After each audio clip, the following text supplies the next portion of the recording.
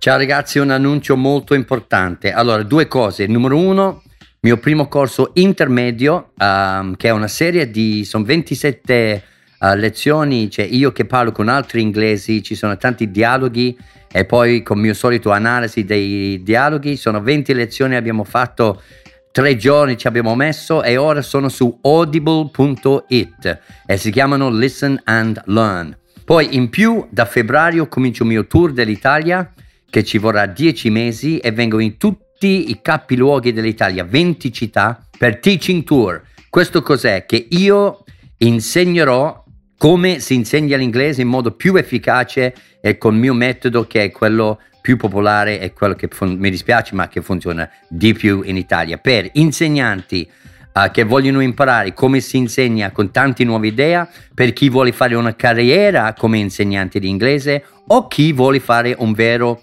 full immersion.